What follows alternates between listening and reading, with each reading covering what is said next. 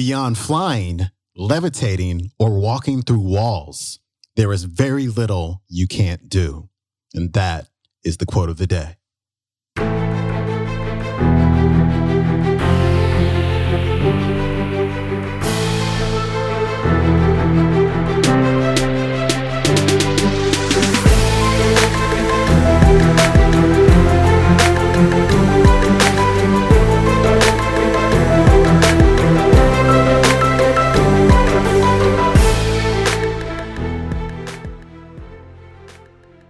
Welcome back to the Quote of the Day Show. I'm your host, Sean Croxton of SeanCroxton.com. Thanks for tuning in on this Tuesday. I've got Dan Millman today. I posted a clip from Dan, maybe about 2 weeks ago, and it seemed like you really, really liked it. I got some great emails about it and feedback, and so thought I'd feature him again. And this clip is about the phrase, I can't. And that's something that we say way too often. He's talking about fear, and he's talking about how to approach our fears and how to take action, because action is really the only way that we truly get over our fears. And lastly, he's got a visualization exercise that you can do to help you move past your fears. So I hope you do it. Don't do it while you're driving, of course, but I hope you do it, and I hope it's effective for you, and I hope you enjoy this clip with Dan. Here's Dan.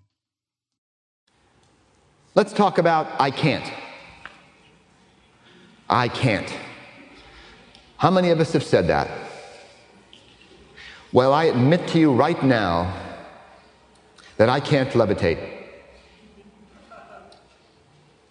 I admit to you that I cannot walk through walls. But you know what? When I say I can't ask for that date because I'm just too shy, I'm just too nervous, when I say I can't speak in public because I just get too terrified, I'm lying to myself. Sure I can. Sure you can. Beyond flying, levitating, walking through walls, there is very little you can't do.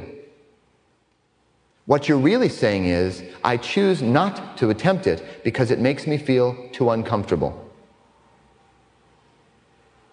Phobics, people who say, I have a phobia, I've been diagnosed. It's okay, because I've been diagnosed with a phobia. All they're saying is, I'm really uncomfortable. Phobics describe symptoms like the flu. My knees shake, I'm weak, my stomach hurts, I get dizzy, I feel nauseous. Yeah, all unpleasant symptoms. And they can do it anyway. They coexist with the symptoms. And finally, through action, the symptoms are likely to begin to fade as they get used to it. Or they can go through 10 years of psychotherapy and analyze from the childhood why they're afraid of this and that, and know exactly why they won't go in elevators and still not go in elevators. The way you face the fears is by doing it. And when you say can't, you're generally lying to yourself. So at least be honest and say, I choose to limit my life in this way and not take on this challenge. I would rather stay feeling comfortable. But to me, I don't want to live a life where I feel comfortable all the time. I don't know about you. Let's do a little visualization now. Imagine for the moment that you are inside of a room, an enclosed, slightly dark room. Small, limited. There is a door in front of you, and outside you see a beautiful day, sunshine, beautiful weather, many opportunities and color. Your life waiting for you. Now, every time though you go to that door to step outside, Mr. or Ms. Self-doubt steps right in front of you and says, wait, you can't do this.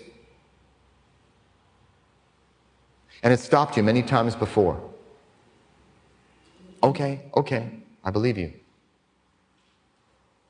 What I'm going to ask you to do is to make a little movie for yourself. And I'd like you to run it again and again. And I'd like you to experience again and again being stopped by self-doubt, by insecurity, by fear of one kind or another. Feel yourself about to walk out, and then self-doubt, or whoever, Mr. Ms. self-doubt, insecurity, Mr. Ms. fear, puts a hand up in front of you. Feel yourself stop. Experience what that's like. I want to go out there, I want to, but I can't. Run this as a movie, again and again. Let yourself be stopped every time, as you have in the past. I'm not waiting for you to change it. Don't change it yet. Be stopped again and again and again. Run the movie. You can do this at your own pace sometime. Run that movie for 5 minutes, for 10 minutes, 50 times, 100 times. You'll know when you've done it enough when you start getting not sad, not afraid, but really angry. When you start feeling the frustration, when you start asking yourself, who am I? Is this how I want to live? When you reach that point, as long as it takes to do that, you're then ready to do the final step. It's very important to do this way. You run the movie once more, but this time you look at fear with neither love nor hatred. It's simply something you hardly notice. You focus your attention on where you're going, out of that door. So when the hand comes up, you hardly notice. It's there. The self-doubt's there, the fear's there, but you are so focused on where you're going that you just walk out that door. Run that movie now. Mr. and Ms. Fear, maybe it looks like an alien or somebody you knew, maybe a parent or someone else. Have it look like someone you know. And then when the hand comes up and it starts, you can't walk right through it, out that door. Now this visualization is fairly simple to the conscious mind. Okay, I visualize myself being stopped. Now I visualize walking out the door. But to your subconscious, it provides a metaphor for how you approach fear from now on. It doesn't go away. It may be scary. It may represent something to you. But you focus on your goal and you go for it. It's the only way I know of. Again, it comes back to accept your feelings, accept the fear, know your purpose, and do what needs to be done despite what you're feeling or not feeling. Maybe you're not motivated. Maybe you're feeling afraid. Maybe you're angry. Maybe you're upset. Maybe you lack confidence. I have a friend who is terrified of flying. He's phobic. White knuckles, heart palpitations, knees shaking. And he flies thousands of miles every year. Flies to Japan and back, Hawaii and back, all over the country.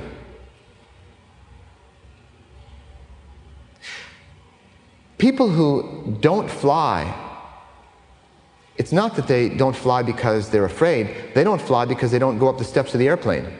They don't buy a ticket. See, they have to buy a ticket, then go up the steps and sit down. My friend is afraid. He distracts himself by painting pictures of flowers on postcards while the plane's taking off and landing and so on. Still afraid, but he does it. How might this affect your life? I'm not just beating my gums here to talk about fear philosophically. Do you understand it in a way, having gone through accepting your emotions, the sixth gateway, and facing your fears, how you can approach fear? The next time it happens, and it may happen soon, it may come up as, oh yeah, I'm a little nervous. That's fear. I'm a little anxious. I'm a little uncomfortable. That's fear. You face it. You do it anyway. Eleanor Roosevelt said, we must do that which we fear. What an opportunity. Look for that opportunity the next time. Go for it. I'm going to suggest when you die, you will see your life pass before your eyes, but not altogether in the way some people have reported. And I suggest you're going to see your life through a template of two things, courage and love. And when you look back on your life, you're going to see those incidents flash before you where you could have shown more courage, where you let fear stop you. You're going to see those incidents where you could have shown a little more love, a little more expansion into the moment. You'll learn from them, not to judge yourself, but to learn from them. Peaceful warriors don't wait till they die to learn these lessons. They reflect on each day and ask themselves, how could I have shown a little more courage today? A little more love? Because you know, it takes courage to love in this world, because we lose all that we love. You don't even have to wait till the end of the day. When the incident arises in front of you, when you're afraid, when you're going to contract, you have a choice in that moment. Am I going to let fear stop me? Or am I going to cut through it. And if you start practicing that, you know what? You get better at it. All right, that was Mr. Dan Millman. That clip comes from The Peaceful Warrior's Path to Everyday Enlightenment. It's an audio program available at nightingale.com. It's on the Nightingale Insiders app, and it's available at audible.com as well. And I will see you tomorrow. I've got a clip from Marianne Williamson that when I heard it the first, second, third, and fourth time the other day, I was going, woo, over and over again because she nails this one. So I hope you tune in tomorrow for our Wednesday episode. I will see you then. Peace.